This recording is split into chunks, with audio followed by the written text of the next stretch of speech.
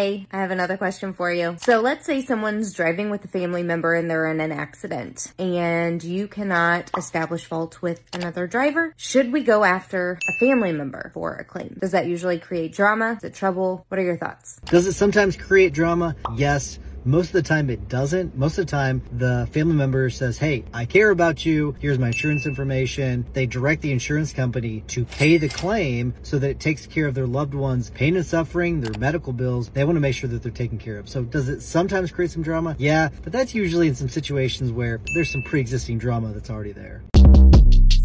Short Cast Club.